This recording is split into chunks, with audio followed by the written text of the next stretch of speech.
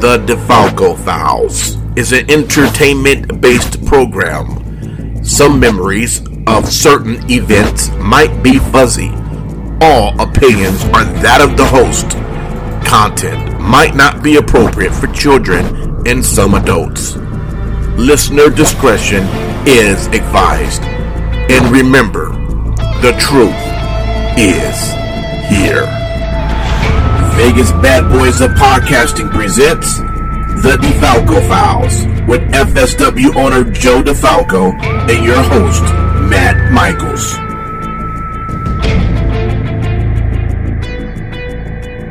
Hey everybody, it's Matt Michaels here on the DeFalco Files with the owner and creator of FSW, the future stars of wrestling here in Las Vegas, Mr. Joe DeFalco. Joe, how you doing after this past weekend's Against All Odds? What a show, what a time. Are you feeling good about it after the couple days that we've had here? Yeah, there were some hiccups in the Rumble match and a couple things here and there, but overall, it was a tremendous show, and more importantly, we had a bigger walk up and we ended up having to use all the chairs. So, we were expecting, 300 to 400 and we probably had, at least 500 because there's 500 chairs there and people were standing and, there's always some chairs that are open, but, you could see and the atmosphere was great. And one thing that somebody noticed that pointed out to me that there was a lot more kids in the audience that were enjoying the show. And bottom line is we try to present ourselves, I like to say PG-13, we don't go crazy, but we have no issues with a little language and, in that sense, it is violence. It's professional wrestling. And, I wouldn't feel uncomfortable if I had a 7-year-old at the show. And that's what we've always strived for. But for some reason, we've always been, and again, wrestling is a lot that way also, unless you're WWE, it is that 20-something plus male crowd, and you sprinkle in some kids and you sprinkle in some women. But in reality, getting more kids is great because if they had a great show and they loved it and they got to meet a couple of the wrestlers who were nice to them, mommy and daddy might be like, yeah, we're cool. We like those casino shows, but, we're going to pass. And it's like, yeah, but daddy, Matt Vandergriff said he was going to be there. And I love Matt Vandergriff or whatever it is. And it's like, and then it makes the families buy a ticket and, they're the spark that really gets people there. We have a lady, Tiffany, she comes with her 2-3 kids all the time. Like the husband don't even come, doesn't like wrestling. And, but the kids do. And it's like, once in a while, I won't see the kid and it'll be like, oh, he was punished. She was punished. She didn't do that, that she didn't deserve to go. She didn't do what she was supposed to do. And I've seen parents where, they trick their kids into making sure they get good grades and their homework done. So, it was good to see a good turnout of an eclectic crew instead of just seeing a whole bunch of guys, watching the stuff. So, and, maybe that helps with having Viva Van and Maserati on the show and because of the women's movement in professional wrestling, it gets more of the younger girls. I see that in the training. We have 7 or 8 women who train with us now. And in the kids class, there's, more girls in the kids class than there had been, say, 5 years ago. So, thankfully to the, Charlottes and Sashas and Naomi's and that whole crew of women, it's gotten girls who, we've had brothers and sisters come in and the brother kind of washes out and the sister's the one who sticks around. So, along those lines, I think the main event was going on and Viva was coming from the backstage area to go to the table to, sit down and sell her goods. She didn't make it halfway. So you're saying that she undercut the main event? Is that what you're saying? Well, she made it halfway to the table, and there must have been about 8 to 10 little girls. She didn't even get to the table because they all converged on her. And it was just unreal to watch. Like, it was idolization in these young girls' eyes. The excitement was like, just, you could kind of feel it. And that would be wonderful if one of our camera people caught that, but I'm assuming they probably were more, focused on the match. But that's why it's always nice to have that person around, B-roll thing, Yeah. Especially in an environment like that too. I know when I thought one of the coolest sounds was the sounds during the Rumble of the kids, almost collectively having that reaction. And you got the baseline of, like you said, the 20 to 30 to 40-year-old men, and you have a certain cheer sound that comes from that audience. But when you hear those little screeching voices all at once, it's like, I don't see how there's a better feeling than hearing that when you're inside the ring. I didn't realize how popular I made Santana Jackson. Yeah, right. Imagine if he came out as Mike Rodriguez. Yeah, right. Which is what he wanted to do. That was his plan to not Mike Rodriguez. I'm making up the name, but he came to a wrestling school, ours, and he wanted to be a wrestler. And there was no thoughts in his mind that, hey, I'm going to be the tribute artist, Santana Jackson, as a wrestler. I'm the one who presented him that idea for Beers and Body Slams, which we actually did at a little shithole on not even on Fremont. It was off there on that 4th Street or whatever it was. Yeah. It was in the back of like this gaming venue, and a star was born, the Moonwalk DDT with the Stratosphere in the background, and there was so many outlets, ESPN and all these outlets, where it got to be 8, 10, 12 million views. Yeah. And that was the catapult to actually get us on Fremont Street, because, they wanted the show there. Yeah. Jonathan over at the Nerd Bar. Yeah. Before that all crashed and burned. But that was the reason why we got in there, was because of the success of Santana.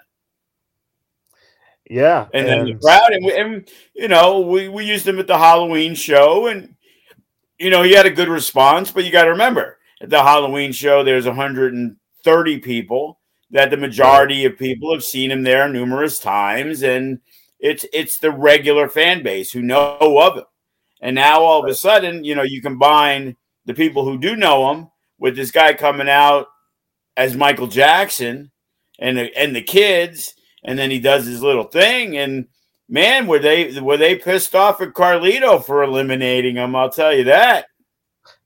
Yeah, I think that was the biggest boo of the night, was that elimination. Yeah, because, I'm pretty sure it was. There was a lot of big pops. Like Toa Leona got a great response for making his return.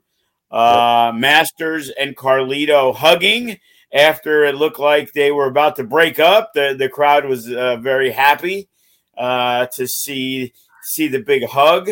And Masters got the big pop for tossing Carlito after Carlito tossed Santana. So, there was a lot of fun and frolic going on in there. Yeah, it definitely was a well put together Rumble. You look at just alone Ice and Ice Williams, Damian Drake starting the match, and they must have gone 40, 45 minutes each. Yeah, because when I was asking what time it was that match actually lasted over an hour. Okay. Yeah. So, which is hard to understand at 1 minute intervals. It should have been 30 minutes. And I know the last part wasn't 30. So I don't know. But again, the early introductions by the time. So I'm going to assume that the Rumble, the actual match after the introductions, probably didn't start till 5:10, 5:15. So that's what made it, 45 minutes, which is, what I would have normally figured. Right. Yeah, it just impressive, good storytelling all around. Again, you look at some of the guys from Arizona, just good showing for those guys. It was nice to see the pop Graves got. Yeah, it was good to see. Graves doesn't miss a beat. He's gone for 9 months, and then you see him in a Rumble beating the shit out of somebody. Yeah, and and then gets a little double duty in the 6-man tag. I thought that was a really good tag match to put together to break up Vandergriff having to potentially do 2 matches in a row. It was a nice little way to kind of also give a little time between that, and I think after it was the women's championship match, right? So yes, he was third. So he was first, he was third, and he was sixth. Yeah. And the thing with Matt is, nobody would be surprised to hear me sing the praises of Matt Vandegrift. And the bottom line is, if Matt had to wrestle every single match on the show, he'd be okay with it. Yeah. We had talked in the past, and, still contemplating that idea, that we wanted to do the first ever 24-hour match. Right. And I'm not going to say anything other than when we were talking about it, Brett Lauderdale was in the office. And we were just talking about this 24-hour gauntlet match, actually, that within a month, GCW announced that they were going to do a 24-hour show. So I'm not accusing anybody of, poaching any ideas, but let me just say, I did put it out to the universe, as my kid would say, that it manifested itself because I didn't do it. And when we were talking about this 24-hour, my idea was a gauntlet match. So it's one match. So, the problem was if everybody averaged 15 minutes, that's 4 people an hour. You need 96 people if they average 15 minutes. Right. And Damian Drake, Sin Bodie, and Matt Vandegrift all mentioned that they would be more than happy to do 2 hours of it if it was necessary. So, Matt was definitely the MVP of the night. Going into the show, I'd say an hour before the show started, Matt Vandegrift was not scheduled to be the winner of the Rumble. Right. But because of political situations with one person working for this company, wrestling our champion from this company, made it where the match would have to not be decided by pinfall or submission. Right. And in that situation, I can't have a guy win a Rumble match close to an hour, and now we go to the main event and we do a fucking DQ or countout. You know what I mean? So it was kind of like, fuck, what are we going to do? And we had options, and, Carlito was one, and Masters, and, those TV guys, they did work twice. We give them credit, but Right. Even talking with a guy like Masters, like he'd love to wrestle Hammerstone again. He wrestled him, the pandemic show of the Mecca, before, but he wants to be at 100%. He wants that to be the spotlight match. He kind of feels like, hey, you know what? I've come out for the pop. I've come out. I'm the Fed guy, and I came out. Now when I come out again, it's like, oh, him again type of thing. That they feel that first time is going to get the biggest reaction, and right. They weren't that excited about having to work twice, but they were willing to do so because they're good dudes. Right. So now we had to scramble, and who do we got, and what do we got, and Hammerstone was the one who recommended Vandegrift. He felt it could tell a great story. Then he gets attacked after the match by Oasis.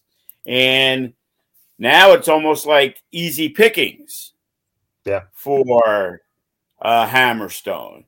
But Matt Vandegrift, showed. And the thing was, if you watch the match from beginning to end, the crowd was really not like so into Matt Vandegrift finishing off the trilogy until, 10, 12 minutes into the match where they're like, oh, never say die. This guy, holy shit, maybe he can pull it off. And then the sympathy started to come for him and the crowd really got behind him. So, it was a big night for Matt.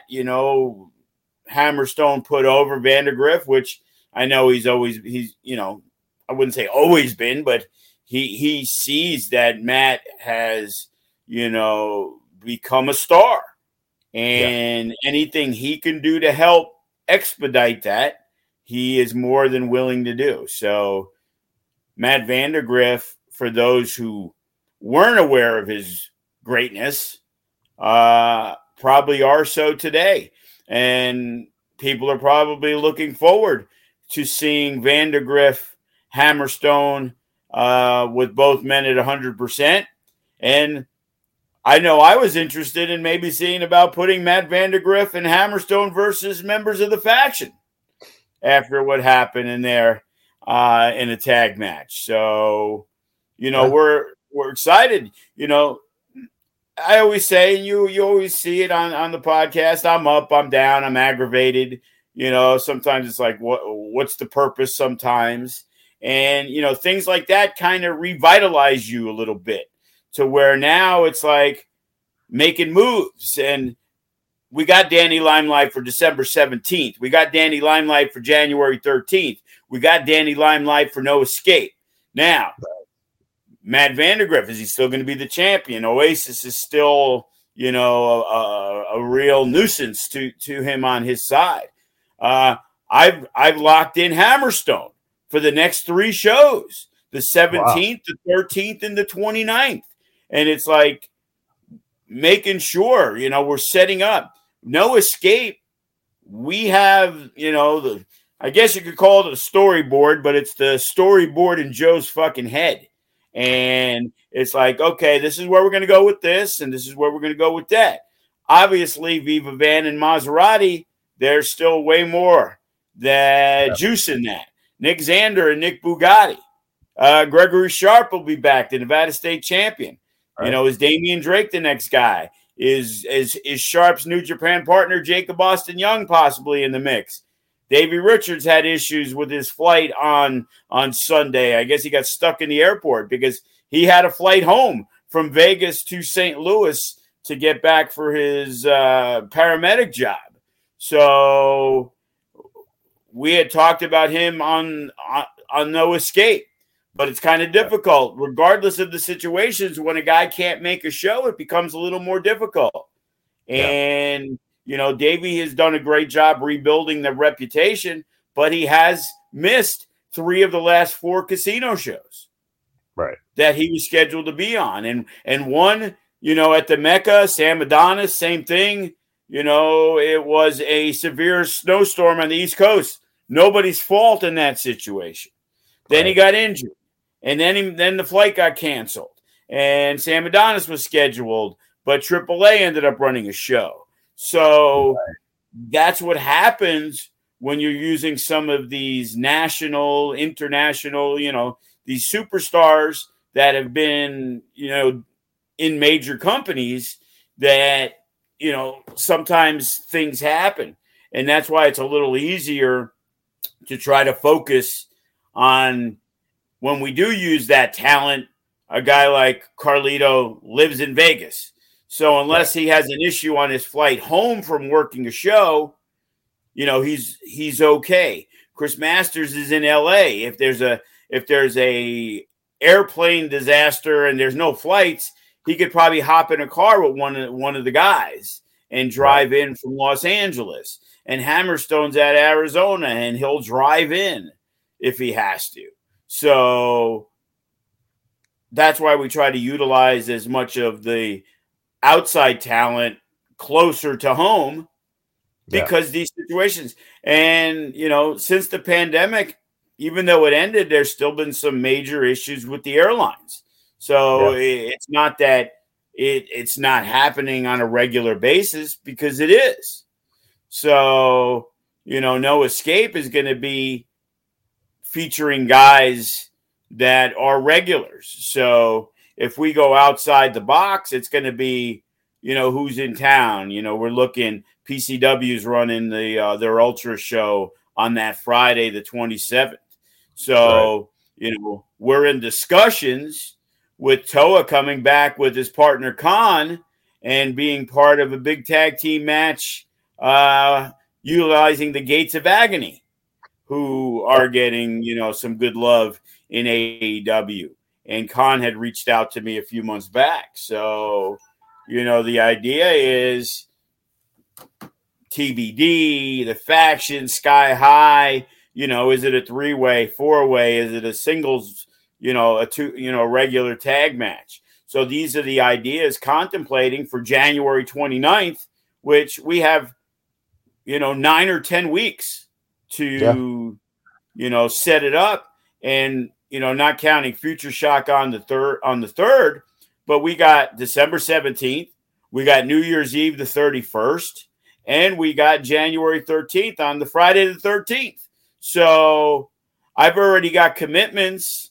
Matt Vandegrift, he'll be there defending on New Year's Eve. Johnny Robbie's going to be there the 17th and New Year's Eve. I got some fresh new talent for Future Shock. Met some more people, that came down from Knox Pro. We got a couple of new talent. One female talent is coming in. On the 17th, we have, looks like the first ever 6-woman tag that we have, because we've utilized Maserati scheduled, Viva Van scheduled, Rochelle Riveter, Alice Blair, Johnny Robbie, Tanaya, who's one of our students, who's had 2 very impressive performances. And we feel we're going to give her the shot of stepping in with the big guns and see, where the chips fall. So there's going to be a lot of opportunities. We got new blood on Future Shock. Primo Henio, who's from Santino Brothers, who has been very well respected working the Arizona shows. Dom Vitale from PCW Arizona, ended up coming to the show. He's married to Miranda, the ring announcer, and we utilized him in the past. He came in and specifically wanted to put him over, Primo Henio, as a great dude and a great talent. The last time Dom and Hammerstone gave me a name, it was Class. So, so if they're going to put their reputations on, I have him booked for the 3rd and the 17th. And even the Arizona guys, Blair Brody was like, "Oh, I heard you got Primo Henio coming in on the 17th. He's a great dude, man. He can work. If there's a spot, I'd love to work him." So when you got your up and coming guys eager to work this younger guy, that's a great sign. So, the new year hits and it's like, we still got the Batemans and the Gatsons and the Eli Everflies in the back pocket. Eli Everfly was on tour with Pucifer once again this year. Yeah. And I believe that wraps up at the end of this month. Yeah, coming up soon. Yeah, so I think December 1st, his docket's back open. So having him into the mix again, and the New Japan guys, we make sure they're running the 15th. So we're not going to run the 15th. We're running the 13th, which makes it easier to utilize Bateman and Sharp and Limelight and Jacob Austin Young and maybe the West Coast Wrecking Crew if we want to.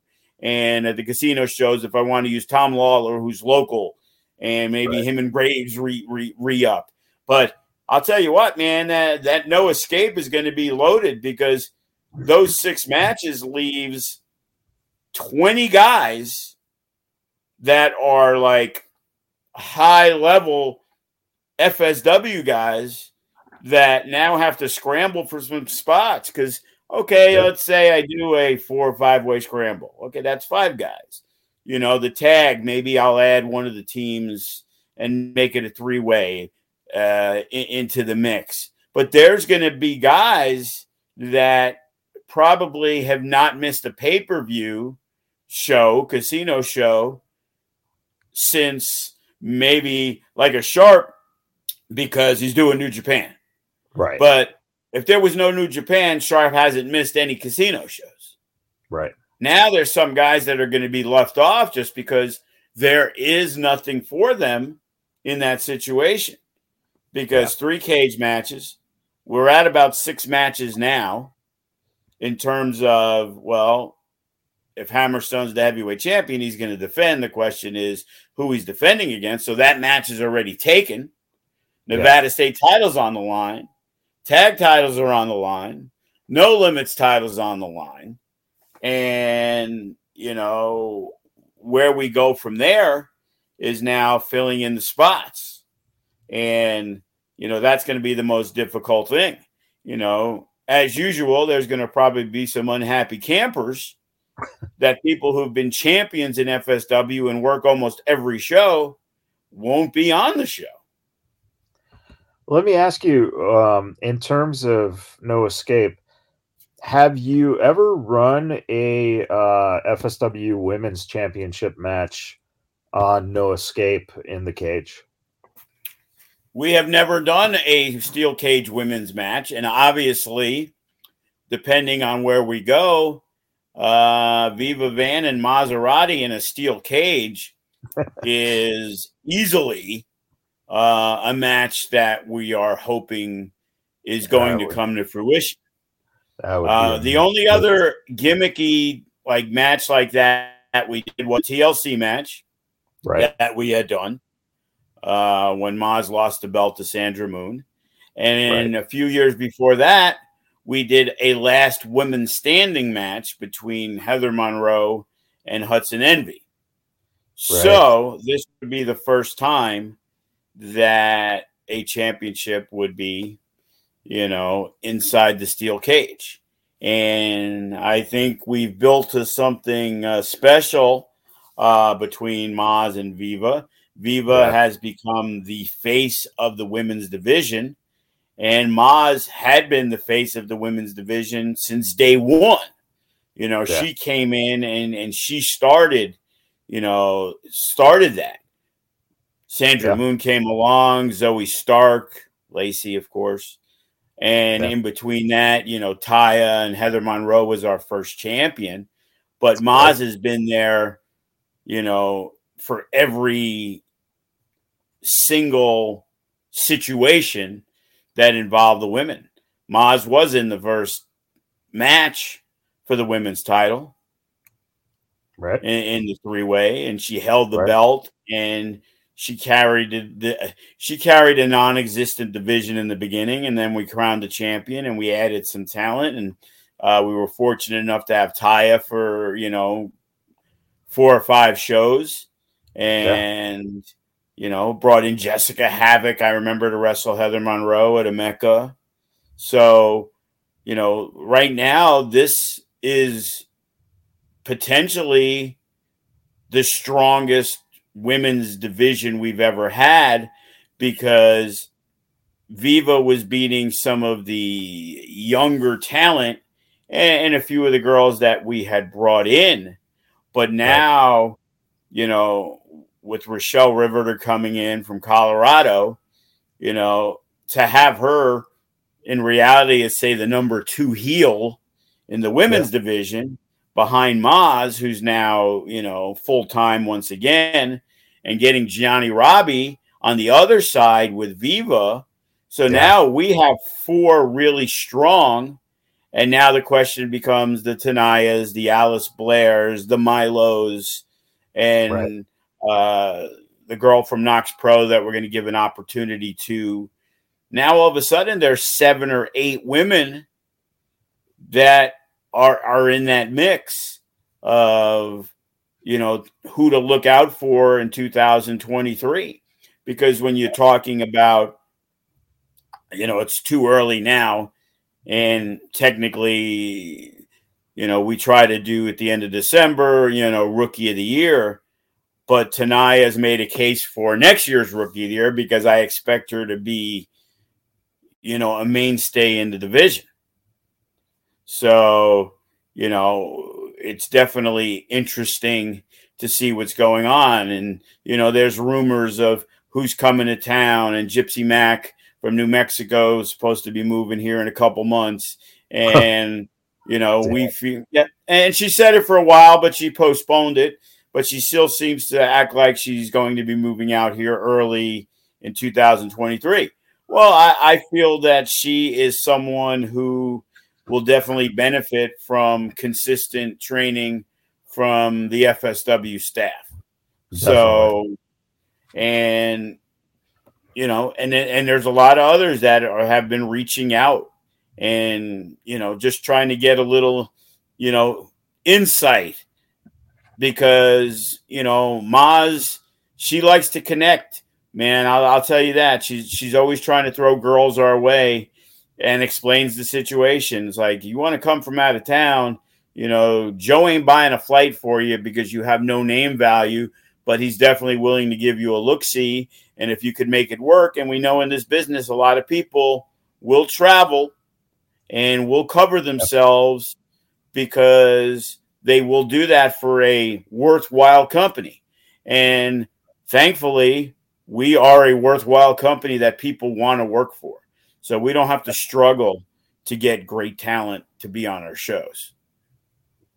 Yeah, and I think one of the things too is that when you look at the positions that you're able to put the people in, whether it is younger guys, you know, coming in from Arizona for Future Shock, like you were talking about, or some people who are fairly established, you know, kind of not at that green tier, but on that next level of, you know, being a little bit more established, wanting to work more and get more polish. The opportunities, the situations you present them with are very good situations as compared to, you know, other territories that they might work where the utilization isn't necessarily being looked at to, you know, help them or highlight them or feature them in some way. I think that a lot of times after you bring someone in for maybe 1-2 times, and you know now you can trust and they have value for you, you see that they're able then to kind of take those building blocks and make an established name for themselves in Vegas, which also helps then in Arizona or, you know, California. It's very cool to see those building blocks, you know, kind of just rise and rise and rise. I really think that the opportunities that are being given are very few and far between in terms of getting a shot to be on this kind of level.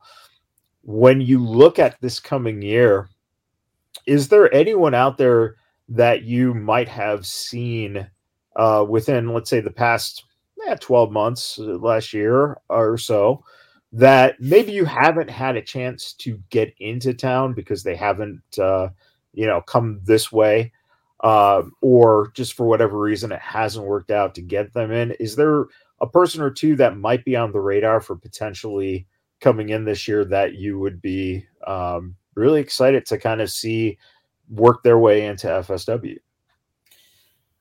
Honestly, I rely on, our guys when they go out of town, So this week, Chris Bay, he's killing it. Motherfucker's in Japan sending me messages. Okay.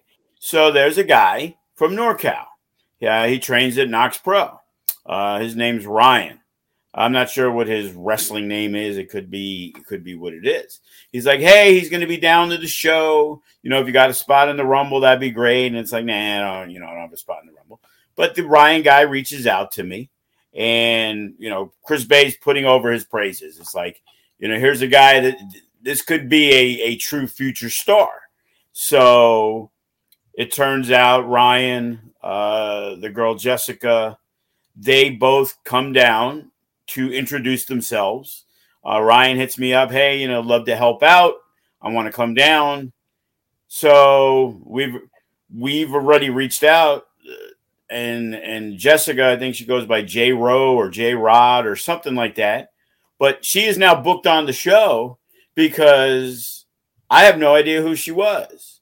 But she trains at Knox Pro. So who do I go to? The guy that's sitting right next to me when I'm at the merch thing, because she introduced herself, is Toa Leona, who got on our radar because Sefa Fatu, whose dad runs Knox Pro, was talking to Toa and said, hey, bro, you need to get to FSW, motherfucker. And when GCW did a show in town with no audience, they used our arena. And Toa, the big Samoan, comes up and introduces himself. And then I see him wrestle on one of their shows, and I'm like, oh, shit, I got to get this motherfucker. I didn't realize he did not have any matches in front of a live crowd in his repertoire. I didn't realize he was that green into the business. Yeah. So now I asked him, hey, how long has she been training? Oh, like 2 years. Oh, she any good? And he says she is. So I'm not going to expect him to lie because it would make him look bad. Most people are going to recommend people. So on his word, despite getting emails from 6 others that I have no idea who they are that just say they want to work, she jumps the crowd. The Ryan guy is going to jump it because Chris Bay said so. Primo Henio, who hits me up, who I don't know. Then all of a sudden I get these guys telling me. And that's how Jordan Cruz, and that's how Class, and that's how those guys jumped the gun. Yeah. Che Cabrera was brought in by Douglas James and Tito Escondido. Eli Everfly was brought in by Che Cabrera and Tito Escondido. Yeah. So Lucas Riley was brought in by Eli Everfly. And it's that combination. And it's the same thing with the FSW guys when you see the Xanders and the Sky Highs and all those guys working with Mike Rain at Best of the West or working at Arizona Wrestling, or which guys are working for Dom, because those guys are recommending those guys. Dom knows Remy and Sharp really well. So, hey, what do you think about this guy? Hey, who's the guy you'd bring in? So now all of a sudden, the Suavecitos and now Sky High and Brett the Threat, all those guys work for Dom. Yeah. And that's this, it's the cycle of life. It's the wrestling cycle of life of getting people, into the shows. There's so many people. I'll get emails. Oh, I'm in Fort Wayne, New Jersey. And it's like, bro, unless you're flying yourself in. And most people are kind of like, oh, yeah, I'll try to get my way out there, if I can, blah, blah, blah, blah, blah. But then you got others like, oh, thanks for messaging me back. Like they expected to be flown out, yet nobody knows who the fuck they are. Like, are you ridiculous? Like, you need to make a trip out here. If you want to work on the West Coast, nobody is flying in, Joe Smith for a $500 flight. Yeah. It's like, hey, don't worry about paying me. It's like, yeah, you're $500. You know, I can get, you know, I can get a name guy from Impact, AEW, a guy recently released from WWE for $500. Yeah. You know, hopefully they live close where the flight isn't as much, but it's not free. It's $500. Just because I don't pay you that rate doesn't mean it's not coming out of the budget. Right. So, you know, and we've been fortunate. Hey, who can get buddy passes? Who can do this? Who can do that?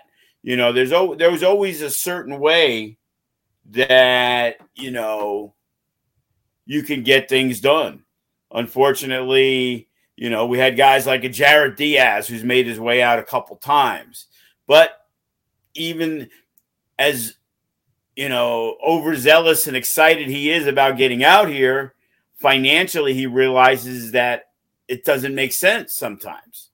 Right. So despite wanting to be part of it and having a great conversation with him when we were doing Full Tilt AEW weekend, and, you know, he worked all the shows and he saw the atmosphere, and, you know, he's another one, you know, tight with Chris Bay and all these guys. So wants that opportunity, but then when he, you know, puts pen to paper and having to miss a day of work and having to fly out and having to get their own hotel, you know, sometimes it's like, okay, well, hey, I know I got a place to stay because I'm friendly with this guy.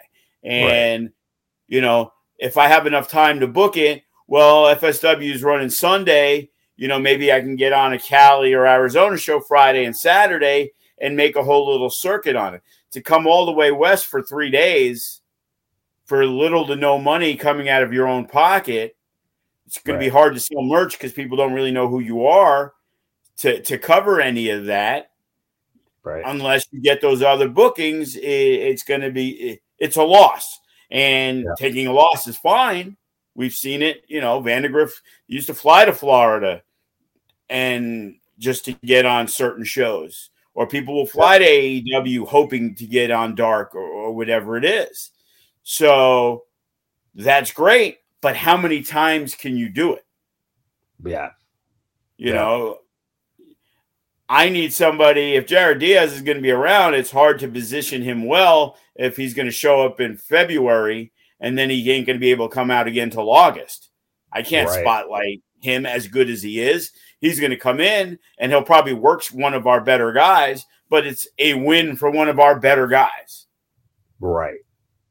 So, you know, we had another guy that I guess Benny Blanco. I call him Benny from the Bronx, of course. You know, and he came in to train last week and he knows Bay. And he was like, hey, I'm going to be in town, blah, blah, blah. You know, and Bay gives me a heads up for him. And after talking, like, he has a job to where he can kind of move around and do things. So he's talking about coming to Vegas to train. And I kind of believe it's a smart move. You know, guys like Clutch and Jacob Austin Young and Chris Bay, they all left where they were from to come to FSW. Right. So, you know, the reach we have, I guess, you know, is pretty strong. Like how Chris Bay knew about it, I don't know. Like he probably told me back then, but somehow he heard about us. And, you know, when you hear Cross and you go on his Twitter, you know, Cross makes sure, you know, FSW. Like he's flown that banner. And Chris Bay's flown that banner. When you walk in Impact, all those guys know who I am because of Chris Bay. And before that, it was Cross and Brian Cage and all those guys that were in Impact or in AEW and Lance Hoyt and all these guys who have good things to say, even a Will Rude who worked for us many years ago. Like I was talking with Masters and he didn't know Will Hobbs and Will Rude were the same person. I'm like, yeah, you were in the Survival of the Fittest match with him, you know, in 2014. And I'm sure Chris Masters probably doesn't remember a lot of things from 2014. Yeah. But, you know, it is what it is. And it's like we keep trying to churn them out. Right. When you look at we're talking talent from the outside. Let's look at something that I thought was really good from the inside, and that was having Xander and Bugatti, a no contest between those two, which actually left a small dent in the wall of the Hefe. Oh, did they really? Eesh. Yeah, it was very small, but it was still the boy. How much is Joe going to have to dish out to the Silver? Yeah, they haven't noticed yet, I guess, because I have not gotten a message similar to when I did when Matt Cardona broke the cash register, and they were looking to whack me for $2,000, and I was like, I ain't fucking paying. That's GCW. But the problem is Joe DeFalco signed the contract, so if GCW, they said, here's the invoice, and they said, fuck you, Joe, I would probably have to pay it before they would let me come back. Thankfully, that has been maybe they fixed the cash register, and I'm like, $2,000 for a cash register sure seems fucking obscenely out of line. But what do I know? Well, I'm sure the Silver Nugget is trying anything and everything to figure out how to get extra cash. So, they just run a Quinceañera. They make a lot of money with those concerts in Quinceañeras. So true. I guarantee you that event center makes them tons more money than that casino. Because when you walk in that casino, there's a lot of penny players. I'm sorry. There's a small amount of penny players. Yeah. The most people that are there when we're around is our show. And the most people that are around when there's a lucha show is the lucha show. And the quinceañeras and the concerts. Whether those people, which is weird because it was not an argument, but it was kind of like unnerving to them that I wanted people to enter through the casino. Like, don't you want people to put money in a cash register into a video poker machine or a slot machine while they're waiting? Because generally people will wait in line. Right. For a lot of their shows where they get 1,000 people in a concert, their entranceway is the back entrance. Right. And it's like, so you have 1,000 people and not one of them are walking into your casino. If we have 500 people and 20 people throwing $20, that's still $400 or $500. And there's more than 20 people putting in $20. Yeah. And it's like, that's how you bring in money. And I get it. You make a lot of money from Quinceañera. I'm pretty sure they pay X amount of dollars, the open bar, the food. They provide all of that. But, hey, why not have another $1,200 being spent inside the casino? That the main objective is to have a profit. And, I would think, hey, we bring them through we bring them through the actual entrance. You have stairs through the casino. Yeah. And I remember with GCW, they were like, oh, can we get the doors open? There's all these kids in the casino. It's like, well, it isn't like the casino's packed with players. It's like, maybe you get the parents who are going to be throwing money in, order food, whatever it is. Now that they have the bowling center back open, and they actually got somebody place doing chicken sandwiches and sliders or whatever it is, that they took over the restaurant, because since we've been back since, I guess, February, there was no place to eat. Like, you could order from the bar, but there's people who come early to the show that they would sit in the cafe and order food. And somebody was smart enough to lease it, because now with the bowling thing open, there's some people, hopefully it generates into there. So, when you look at, I'll get back to Xander and Bugatti. Was that a for you I guess, a smart matchup or, a smart feud to start to get Bugatti back into things and also to give Xander someone to work who is, very experienced, very good worker, very solid worker. Because it seems like the chemistry has been there, and it seemed like the match was a fairly, solid match.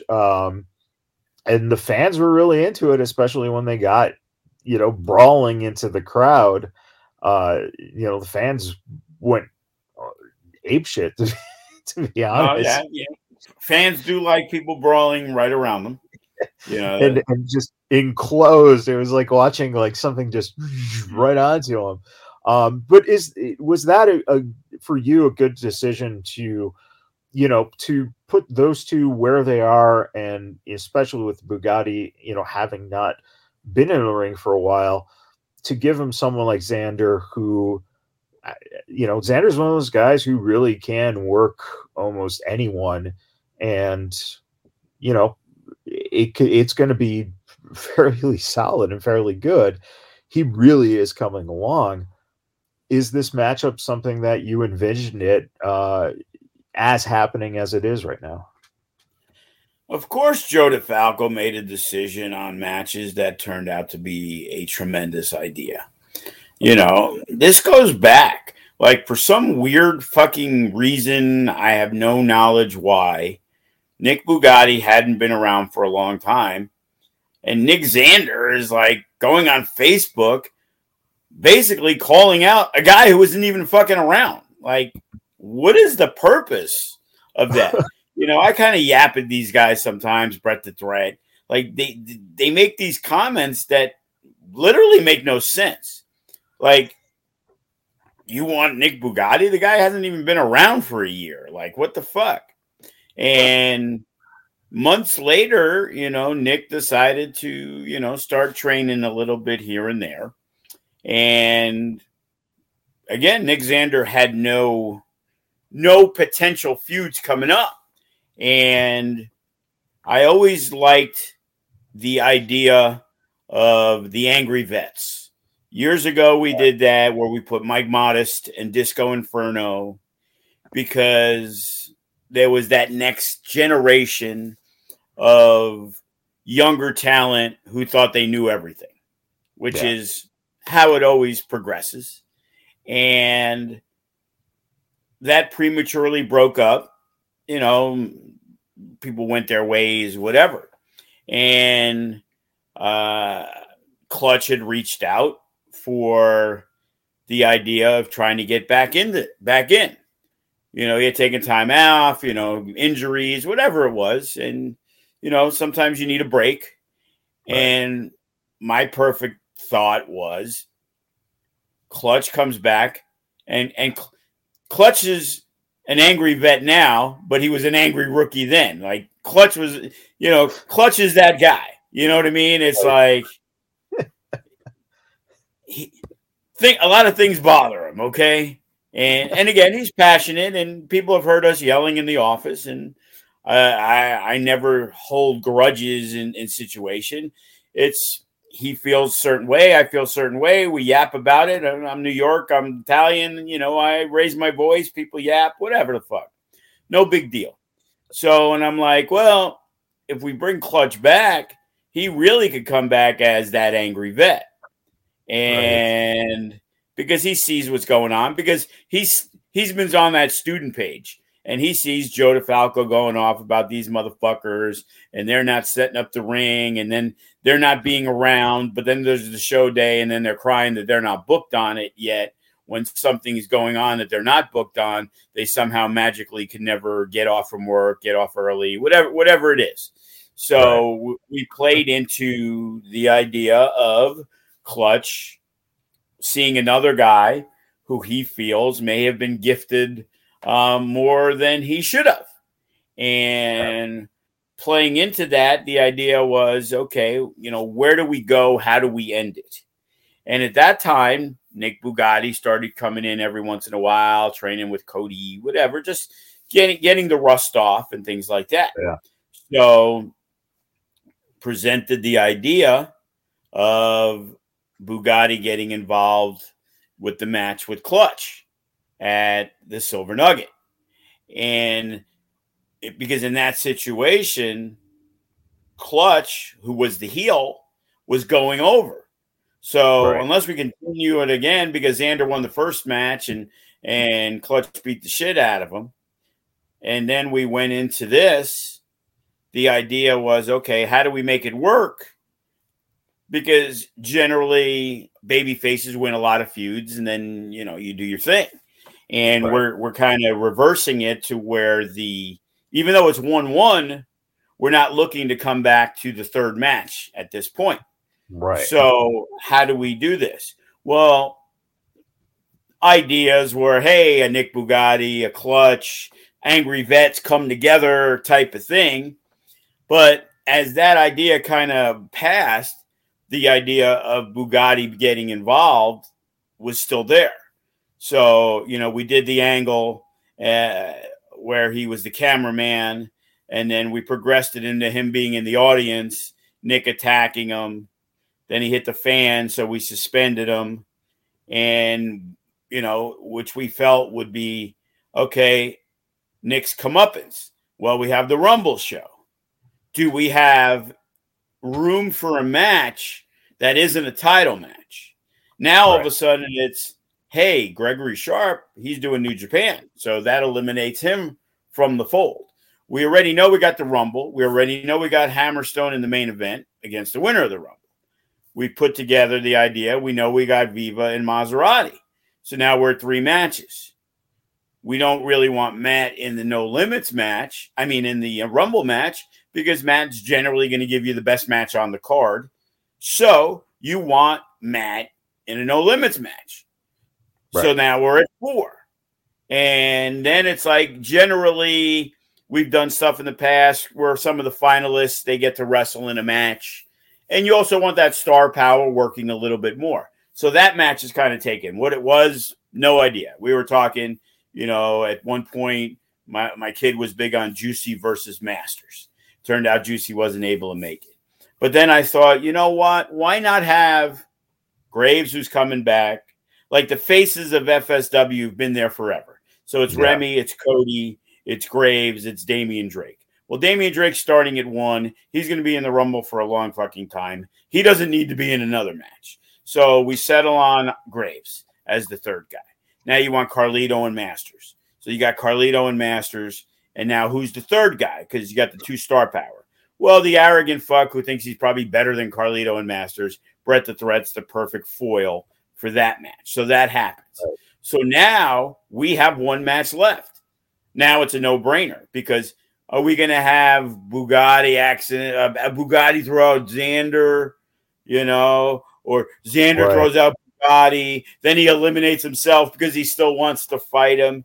Like, there's nothing there in the Rumble for what they've already built up. Nick Xander should be fucking livid over what Bugatti cost him. Then he got suspended. So in reality, Bugatti cost him 3 months of his career. Right. As well as the biggest match at the time in Nick Xander's career. So having the singles match is what was necessary. So fortunately, we were able to do it, because the last thing I wanted to do was go to 7 matches. That's why we moved made the tag match the pre-show. Because as witnessed, we went to about 8 o'clock. It was probably a little less than 3 hours, but that was what the goal was. Because last year we did a 4-hour show because of the Rumble, and that was a 2-night shows.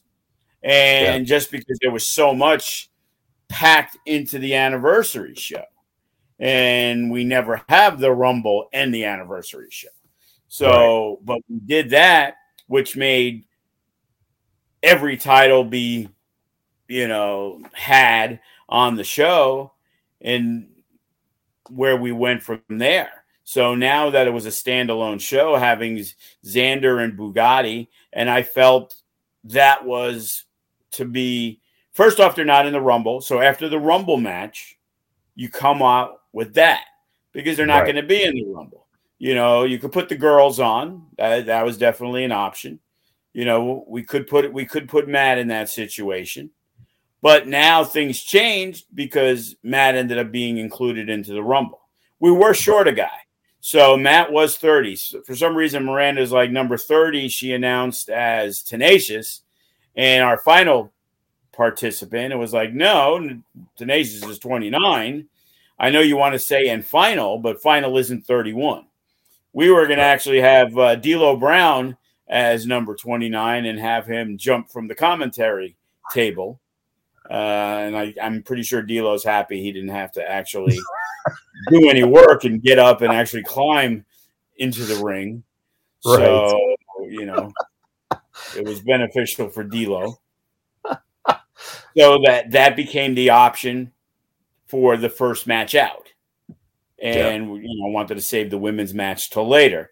And obviously, if we're doing the 6-person tag, all 6 of those guys were in the Rumble, so we couldn't do that as the first match out. So we had to space it. So then that became, the match, which you kind of hate to do these, fighting inside match 2, all around the arena. But this is a specialized show, and that was what was necessary. And now that we've finished that match, there's been no conclusion. So now we have to see what's going on in the future. So there's definitely a potential for a Xander Bugatti steel cage match. You're going to end up with you want to have different matches. 6 cage matches on the No Escape this year. I've always had the dream of, when it was Lockdown TNA, which I couldn't use that name because I already, instead of a cease and desist, I got a message from Scott D'Amore that the legal department of Impact was letting him know that FSW, who they do business with, runs a show called Against All Odds. And it's like, well, Scott is fully aware of FSW running Against All Odds because a couple of years ago, probably about 4 years ago, when we were doing the seminars and tryouts or whatever, Scott's in the office. And of course, in our office, we have a lot of posters of different things. And he's like, hey, that's the name of one of our pay-per-views we used. But they weren't using it anymore. They used it in 2012, I believe, was the last year they used it. Okay. Right. We started using it in 2014. So we used it in 14, 15, 16, 17, 18. They brought it back in 19, where we also ran it in 19, 20 and 21. Now we're into 22, and their legal department's like, hey, and I'm like, well, first off, Scott, we've been using it for 8 years. You weren't using it for 5 of those years. I said, the show's in 7 days. There's not much we can really fucking do, Sure. Hey, FSW presents Against the Odds, because that's about all we can do at this point. So he's like, well, just use it for this show, and then we'll worry about it. And it's like, yeah, that's fine. We'll worry about it later. So I'm pretty sure if I came up with FSW Lockdown, now again, they haven't used it for years. Right. Where every match would be a steel cage match. But it's like, are we really going to have the grudge match between Ricky Tenacious and Brandon G in the cage and have every match 8 matches? Hey, we got a pre-show match. It's in the cage. It waters down the cage matches. Right. So I have to be deliberate in the matches. Odds are Hammerstone is in the cage. Okay? Right.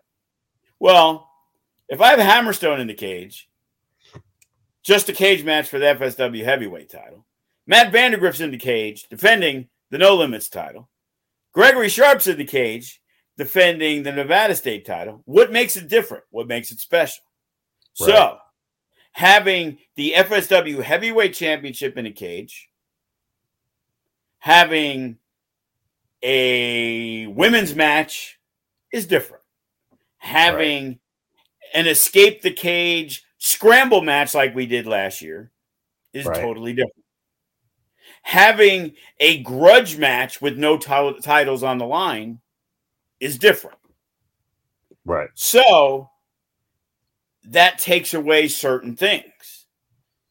Last year we did the grudge match. It happened to be for the title, which was Class and Remy Marcel. Right. Did it have to be in the cage? Nah, probably not. It didn't have to be. But it was probably the best option, and there could have been other options. But we did the real grudge match was, I think we did 4 cage matches last year. I think we did Damian Drake and Matt Vandergriff was the grudge match. Right. And that got added late because we did their breakup. So at the time, Class and Remy was the 3rd cage match. But Damian Drake and Matt Vandergriff became the 3rd one. And instead of pulling it as the cage match, we made it the 4th. So because we did the escape the cage match. Right. And then you had Ice and Bay was the last right. match. It was Ice and Bay, not Hammerstone. He wrestled separate. Yeah, exactly. That's right. So his match wasn't the cage match, but it was for the No Limits title, and it was the main event. So in reality, we could have went with 3 and left off Class and Remy Marcel, because that was the follow-up of Class cashing in the cash in the case. So it wasn't really this blood feud that had to be. So if I was going to move one thing out from last year, it would have been that. Now, in doing this, is it possible that we do the 4 matches? Maybe we do an escape the cage scramble match. I kind of liked it. You know, we had Limelight and we had Jay Vidal and we had good people in it. And the Vandergriff Damian Drake was a steel cage weapons match. So besides being a grudge match, it was a different thing compared to Ice and Bay, for example. Right. So again, we have 2 months. We have a list of stuff of matches that came out of this show, and it's like, okay, what feuds do we have going? What is simmering? What can we, do to expand upon that?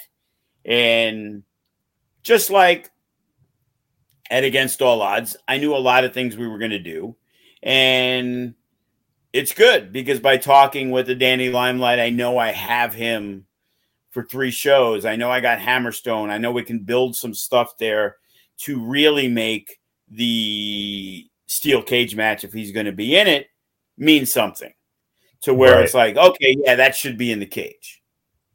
Because if we come out of Against All Odds and we have no escape in 4 weeks, like we went from Mecca to, if we have the no escape in 4 weeks, it's obvious Nick Xander and Bugatti would have to be in the cage.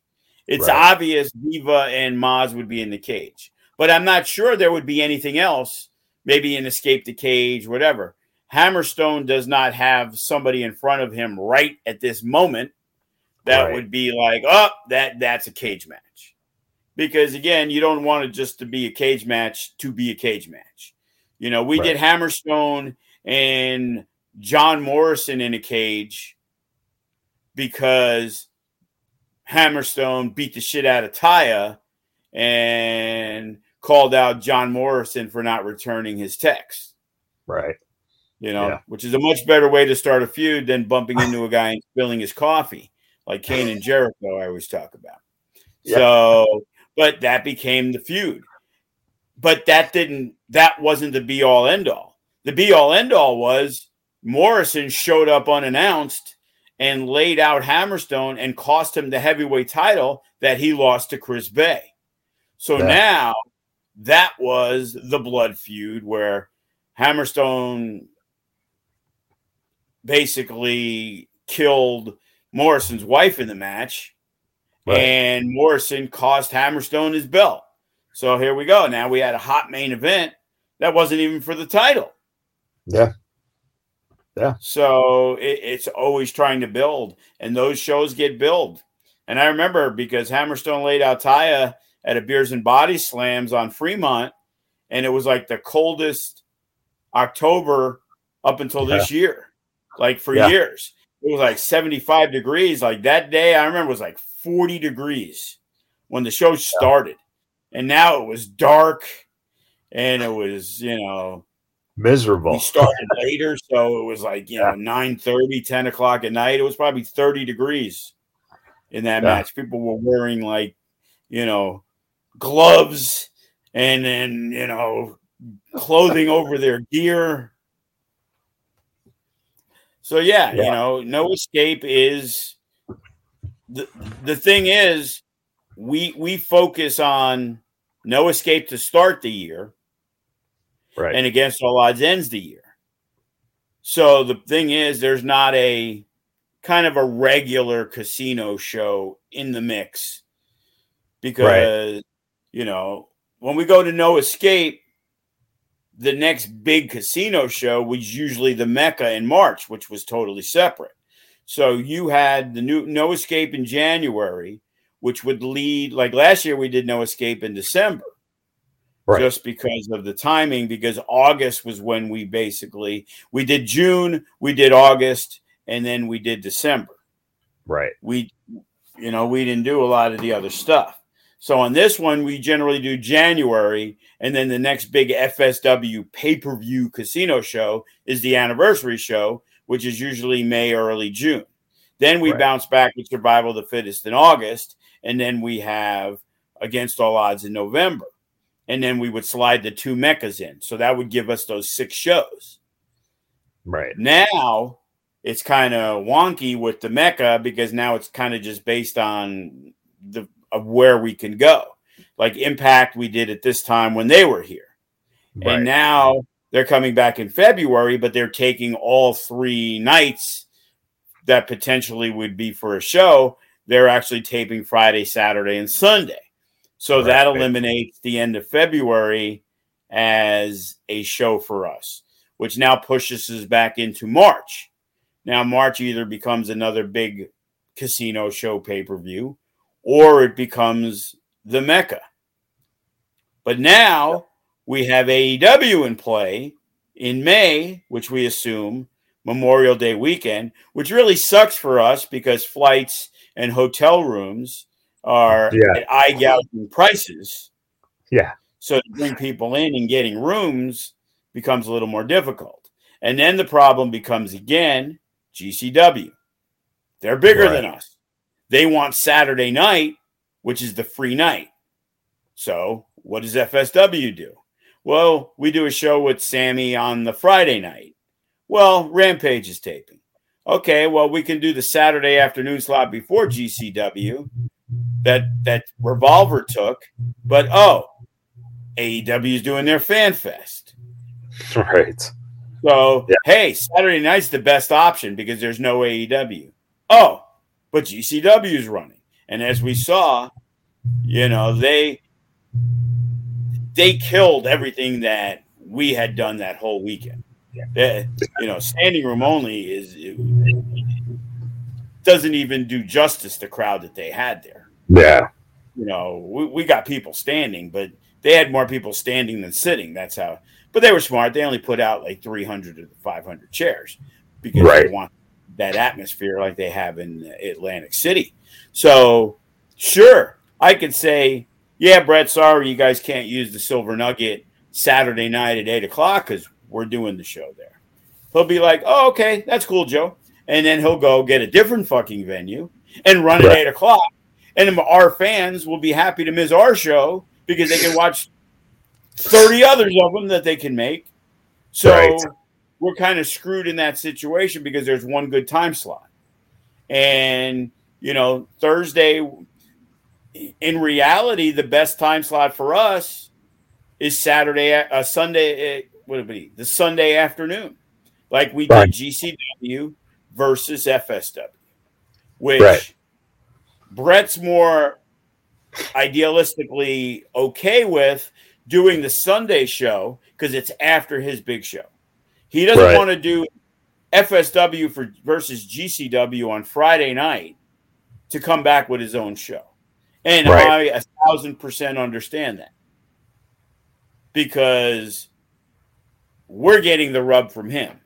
When Sami Callihan's running Revolver, they don't have that fan base in Vegas. So we're the draw in the FSW Revolver show per se. The percentage of people coming to the event. The FSW GCW show is as good as it is because their fans are coming and all our fans are coming, and it becomes a spectacle.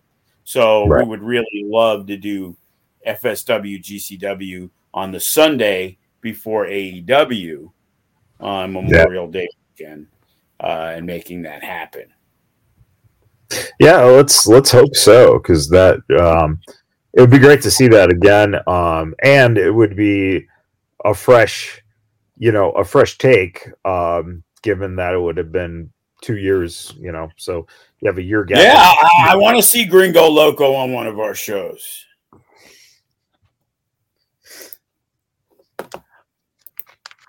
I think that can happen, right? Then there was another guy, I forgot his name, that was a lucha guy that was trained by Gringo Loco, who was fantastic, that worked the GCW show. I forgot his name offhand, but man, this guy was all over the place. There was a couple bumpy spots in the match, but it was because he was so fast, and it was like so high risk that, watching him and Vandergriff could be something I would definitely be interested in seeing. Yeah. So there's, it's kind of exciting to think of, the potential of that. As we start to wrap up here, what can you say about the upcoming December 3rd Future Shock right now, so that people can get ready to get some tickets and come on in, or get the FSW network for $6.99 and check out Future Shock if you're not in town or can't make the show on the 3rd? Well, I think that we have gotten a good amount of talent signed. I know the tickets are available on the website already. Being, I guess, we had the huge crowd that we had, a great turnout. My son Joey's gotten, he's motivated this week, so we got to take advantage. And he's already got the posters done, and for Future Shock and for Seasons Beatings on the 17th. I got a nice little logo for Countdown to Midnight, 9:30 on New Year's Eve. So I'm looking at the Future Shock. So Nick Bugatti is actually going to be wrestling on that show. We can announce one match already. Brett the Threat will go one-on-one with the man who eliminated him from the Rumble, Jimmy Jack. Yes. All right. So I know Brett the Threat is very, very angry, and the poster is made. So what I had mentioned earlier, the new talent. Yes, she goes by J-Rod, kind of like A-Rod and J-Lo and all them. So she will be making her debut in FSW at Future Shock. We also have Matt Vandergriff will be at Future Shock. So by next week, obviously, we'll have everything in check. The idea is to get, some of the younger talent. Tanaya will be appearing, possibly going one-on-one with J-Rod. So it'll be interesting to see, some of the younger talent getting an opportunity to shine in that situation. It's always good to see Matt Vandergriff on a Future Shock. Usually he wrestles an up-and-coming talent that might be a future No Limits champion, So we're definitely interested. I believe Damian Drake will be at Future Shock.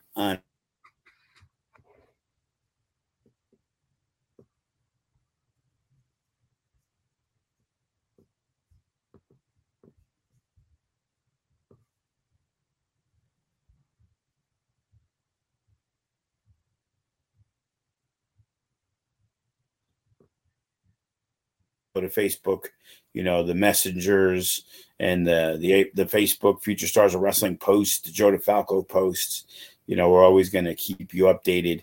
And I'm pretty sure before the weekend ends, one of our younger guys, Andy Delgado, will be taking on Nick Bugatti. So Andy was a guy who was probably about 19 or 20. He went to China and he was there with Bugatti and stuff. So then he came back, had an injury, and then I don't know if he lost the passion or whatever it was, but he didn't come back from his broken collarbone for a very long time.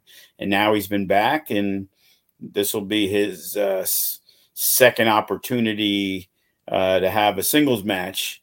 Well, he was in a triple threat, I believe, at the last Future Shock. So he's going to go one-on-one with someone he knows very well in Nick Bugatti. So, 2 matches are set. However it changes, Tanaya and J-Rod. Third match, Matt Vandergrift defending. He asked me who was going to be there, because generally on a show like that, we're going to give Matt the opportunity to kind of work somebody he wants to work, somebody he feels that is deserving. He sees people who they're training, working hard, that he believes have a lot of potential. And the veteran guys, like I try to, listen to. Remy mentioned another Santino's guy, Chris Nasty. And I guess he got a really bad injury like 3 days after Remy said, hey, on the next Future Shock, if you can get him a spot.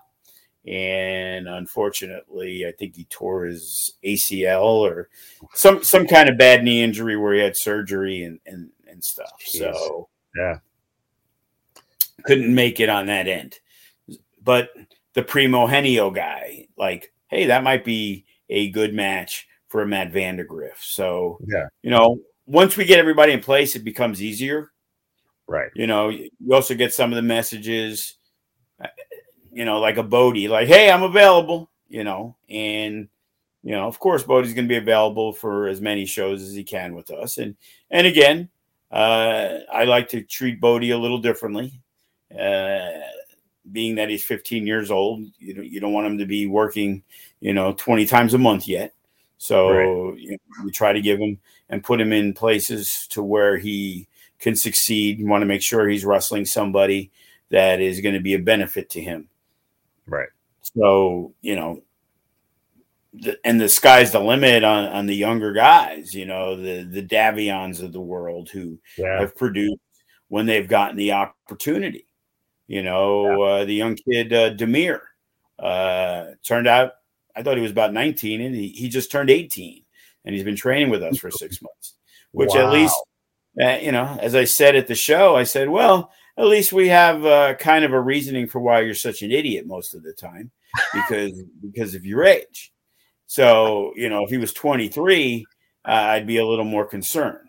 But, he is a dumb fuck, but he is 18 years old, and hopefully he'll grow and understand. And we had a little chat the other day, and I know Chris Bays had a chat with him. Again, I know when you're that age and other opportunities arise, it's easy to just say yes. And as we talked last week, he was one of the main guys I was discussing about working other places. And it's like, you need to make sure it's a benefit to you. Like, whether I like it or not, I don't like it, but that doesn't stop me from not having a problem with you doing it, because I don't believe anybody else is going to concern themselves with your benefit. And you are an FSW person. So I feel that it's my responsibility to let you make sure you understand the pitfalls of doing other things. While, other people look at it as, oh, Joe doesn't want him working over there, so he basically tries to put the kibosh on it. No, I'm a reputable enough promoter, and people understand that I'm always looking out for their best interests. And sometimes their best interests isn't, and it isn't just working another show in Vegas. It's working a show in California. It's working a show in Arizona. It's like you're going in there, and remember, you're going in there not to be protected. You're going in there as a talent who is hired to wrestle. And when you've had one match, you really don't understand, what it takes to be in a match. So you're going to do whatever you think you could do. You're going to do whatever you want to do. It's a little different when Demir is in FSW wrestling Gregory Sharp, who's trained with him and knows what he's capable of doing and knows what he's not capable of doing. And if issues arise where the match goes awry, Gregory Sharp knows how to finish it. While going over there, nobody's saying, oh, did you have 2 matches or 12? You're a talent. You're on the show. Okay, we're going to talk over our match. Hey, what do you want to do? Well, hey, I want to do this, that, and the other thing. He's not going to be like, oh, have you ever done it before? So it's not the other person's fault. It's the fact of the matter is that me and you are having a match. I want to have the best match I can with you. And the thing is, I may not be that good either, but I have more experience than you, and I barely have any experience. So what are the odds that match is going to be good? Yeah. It might happen 10 times, and they may have one match that's like, holy shit, this is fucking great. But they might have 6 matches that are like, whatever, they're young. But they might have 3 matches that are the fucking drizzling shits, and hopefully somebody didn't get dropped on their fucking head. Yeah. Having 4 out of 10 in that scenario is not a good number.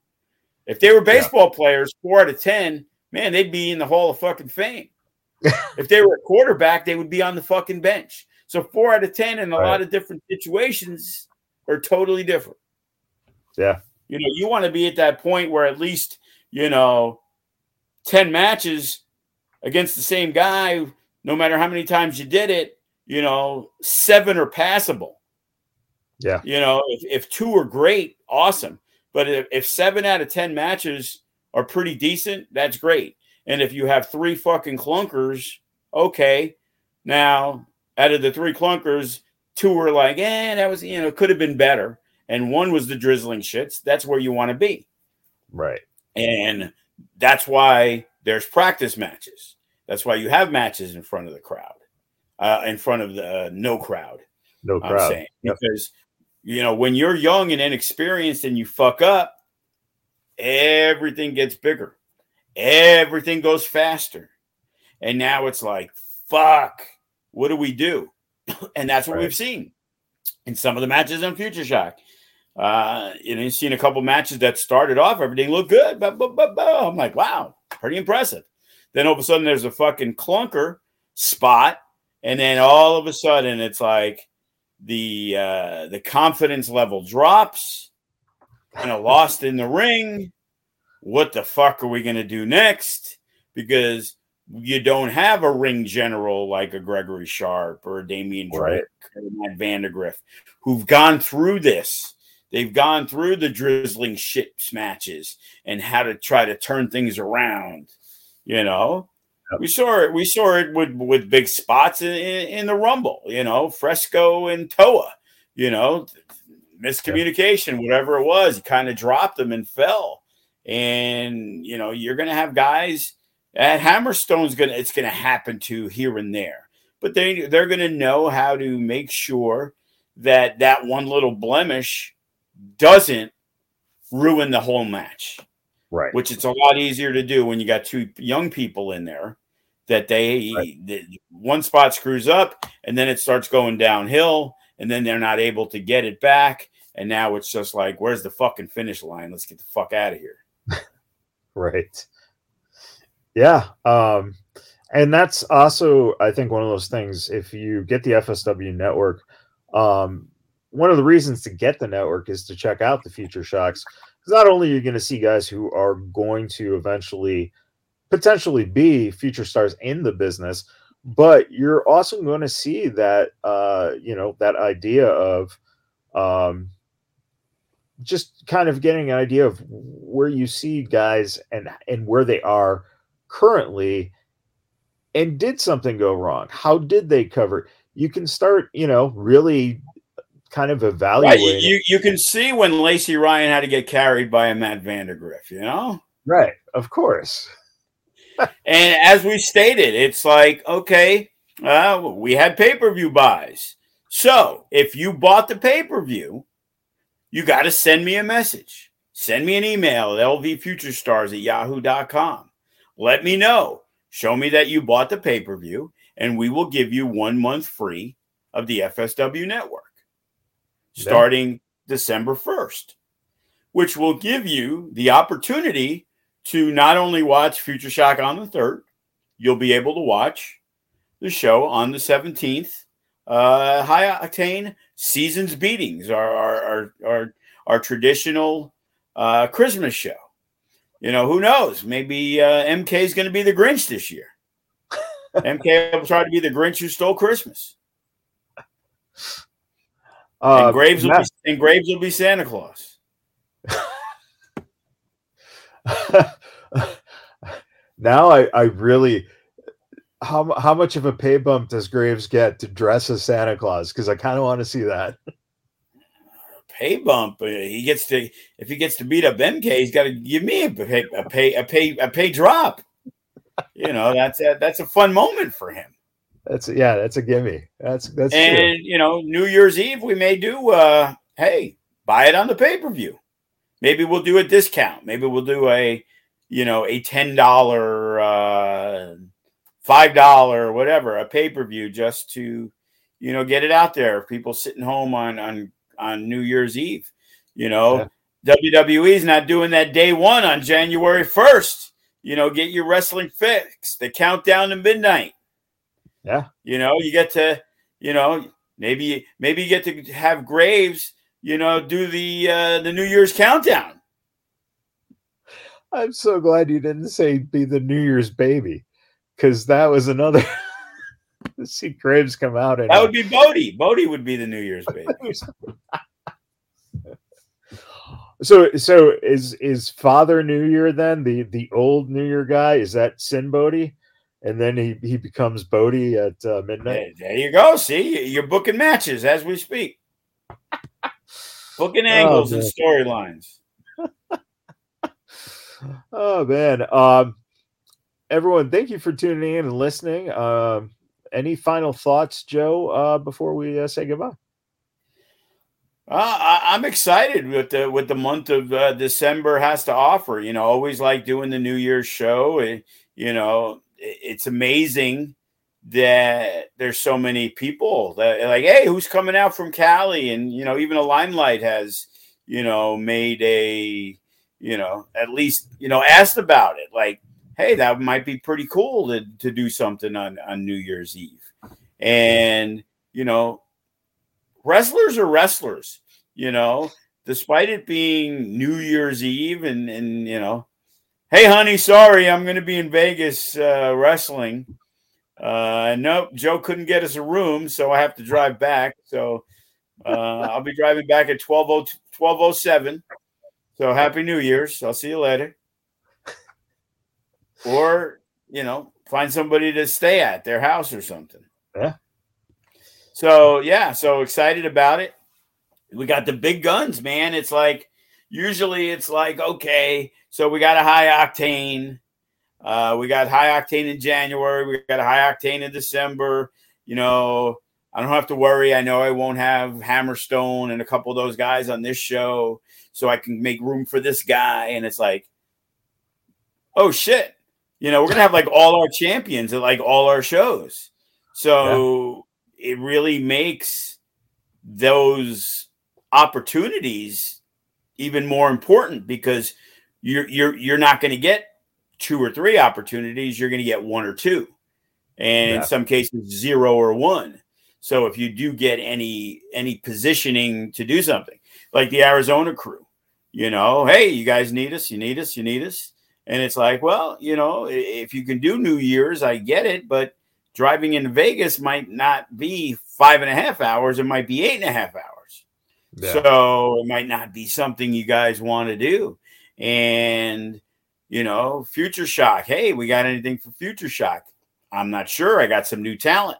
So I might be trying to, give those guys spots instead of the Koas and the Devin Renos and the Blair Brodies, who basically would wait for a Future Shock because that's when they knew they were getting their opportunity. But they've kind of been upgraded into the main roster to now it's like, okay, well, if you can do this show, great. If you can do that show, give me a few days because I'm going to put the card together and see what we need. Because it was even about New Year's that it was a potential that all of them were interested in coming in. Because if they're not wrestling for Dom, they're not really wrestling. There's places where Dom, like I know they get their pre-show matches and they've gotten on the PCW Ultra shows because Dom is a major part of that. Right. So their opportunities are limited. So they're going to get they'll get 1 or 2 shows with Dom. So if they can get on 2 shows with me, it expedites their experience level. So, they're generally looking to work every show they can, unless, hey, one's out of town. Like I think Brody hit me up about, hey, being out of town for one of the holidays, maybe a New Year's or whatever it was. But generally, they're always available. So, I got some big things happening on the 17th. Like I said, I know the regular crew is going to be on hand with Hammerstone. I assume Graves, but I got to make sure there's something for him. I can't just say, hey, come on down. And then, oh, wait, let me figure. Yeah, you could just walk out with Hammerstone. Yeah, I'm pretty sure Graves doesn't feel like doing that, And if he did, I'd have to blame you for it. So that way he would confront you and not me. So, Jordan Cruz is booked on the 17th. I got, as of right now, Koa, Brody, and Devin Reno booked for the 17th. I got Hammerstone booked. I got Vandergrift booked. I'm probably going to have Sharp booked. I have TBD booked. So it's like, all right, let me see where we got Damian Drake. Is he available? Because, you always got your top guys that you're on a high octane, you're looking to work. It's a bonus when Matt Vandergriff and Damian Drake and Jacob Austin Young or Nick Bugatti want to work a Future Shock because it gives the younger guys an opportunity. But the high octane type shows, the 17th, the 31st, the January 13th is when I really would need them 2 out of the 3 times.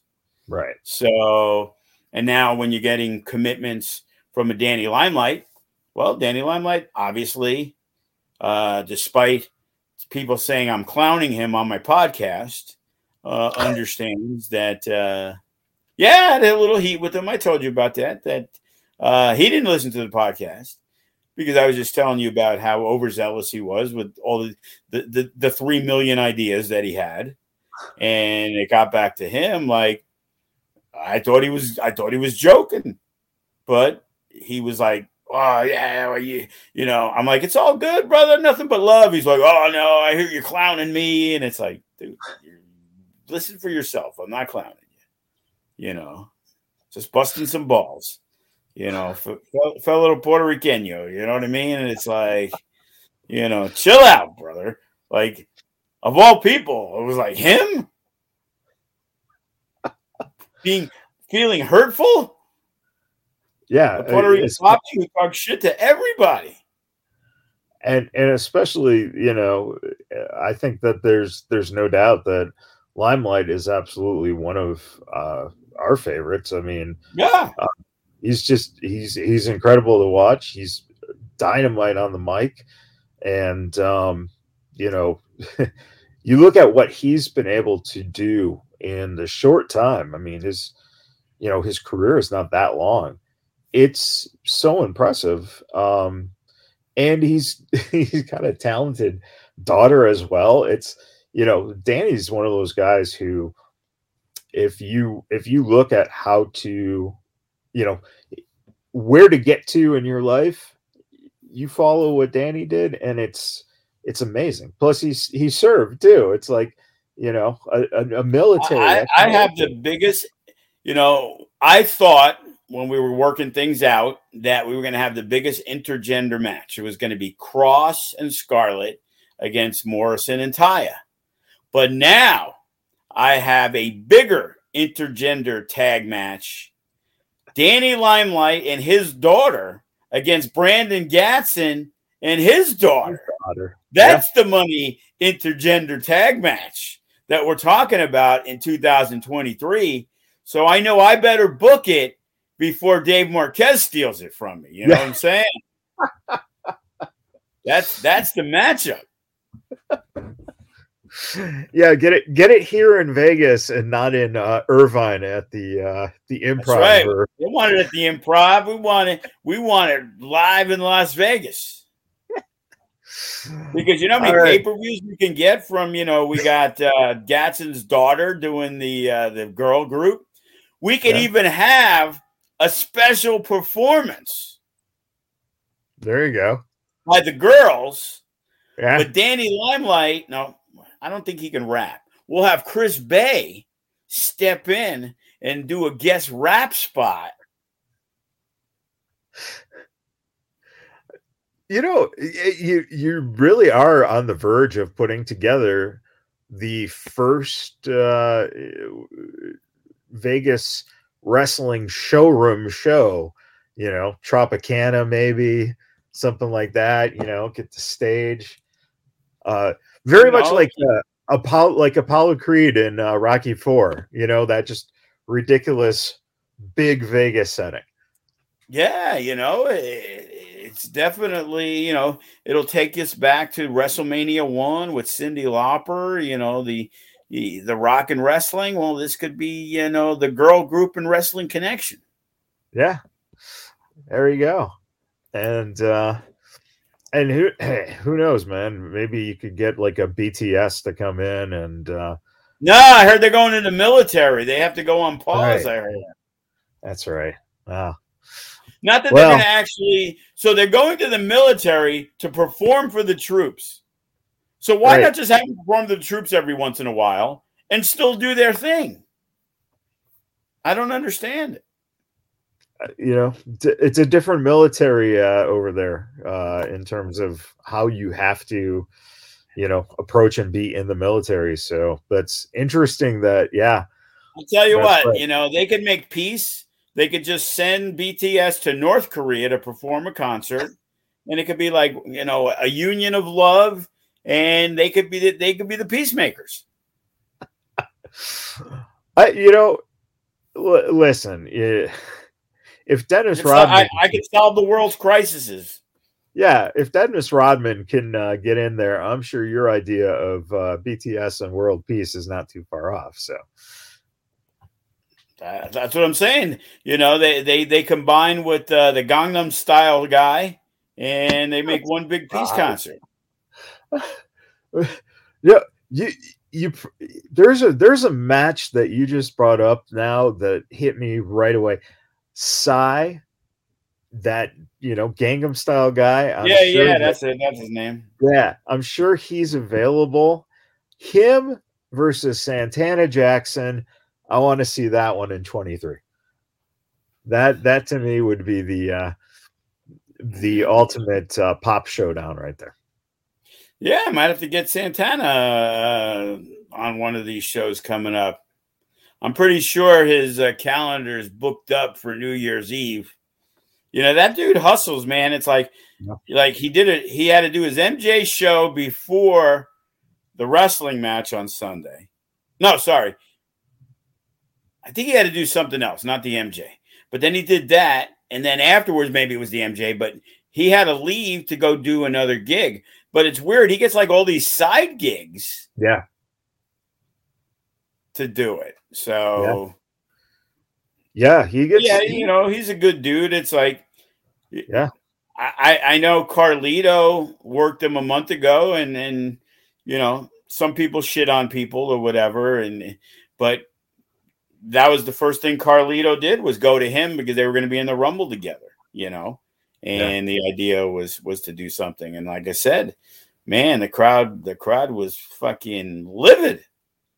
Yeah. When Carlito tossed Santana. So definitely something there. Yeah. All right, everyone. Thank you for tuning in this week. Again, remember, you can catch the Fight TV pay-per-view replay of Against All Odds if you'd like, $14.99 on Fight TV. And, wow, we went long like the old days, I'll tell you. Yeah. Yeah. Hey, man.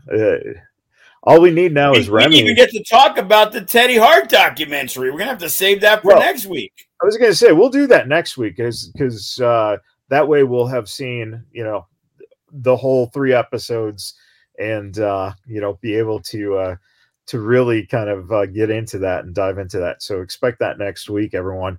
And if you haven't checked it out yet, it's on Peacock. It's right up there. First thing you see on the page right now. And it is fascinating. No matter what your opinions are of Teddy Hart, or if you don't know much about Teddy Hart or anything about him, check it out on Peacock. It's very fascinating. And I did see in one of the wrestling clips, you saw Brian Cage in the background. So yes, I did. I saw Brian Cage. I saw the Reality of Wrestling, Booker T's company's ring skirts. Yeah. So there's some good stuff in there for indie fans as well. Yeah, there's 3 episodes. I'm almost done with the second one, so next week I can have a full review. I posted about it on Facebook and happened to see that it was on. I'd heard about it, and little insight. I guess Teddy lives in Florida now, and he goes to my buddy Pete's strip club a lot. So they've talked a lot, and I'm not sure how it's going to work out, but Teddy's looking at this as his next comeback. That after that airs, that he's going to be a wanted man in a different way, and I guess I better finish episode 3, but I'm not sure it's looking good for another wrestling comeback for Teddy Hart. Yeah, that's well. Hey, Joe, maybe FSW is the place where he can make his comeback, huh? Yeah, we'll discuss that in the future. We'll leave that as the cliffhanger for the day. All right, everyone. Thank you for tuning in, and we'll talk to you guys next week. Have a good week, everybody. Vegas Bad Boys of Podcasting.